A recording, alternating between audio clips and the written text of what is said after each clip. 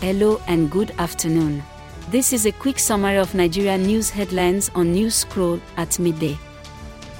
Visit community.newscroll.info and you can leave your opinions, ask questions, and share your knowledge with the growing community. I am Lola, and today is January 1st, 2023.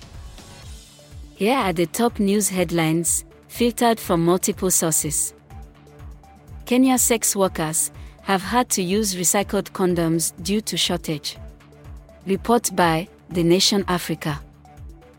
Number 2, President Muhammadu Buhari in his New Year speech said his administration has recorded landmark achievements in the last 7 years. Report by Vanguard NG. Our final 3 headlines are as reported by India Times and The Punch NG. Number 3, at least 9 people have been killed in a stampede in a shopping mall in Uganda. 4, the governor of Sokoto State throws in his support for Atiku Abubakar come the presidential elections. 5, Peter Obi urges Nigerians to unite and build a better Nigeria.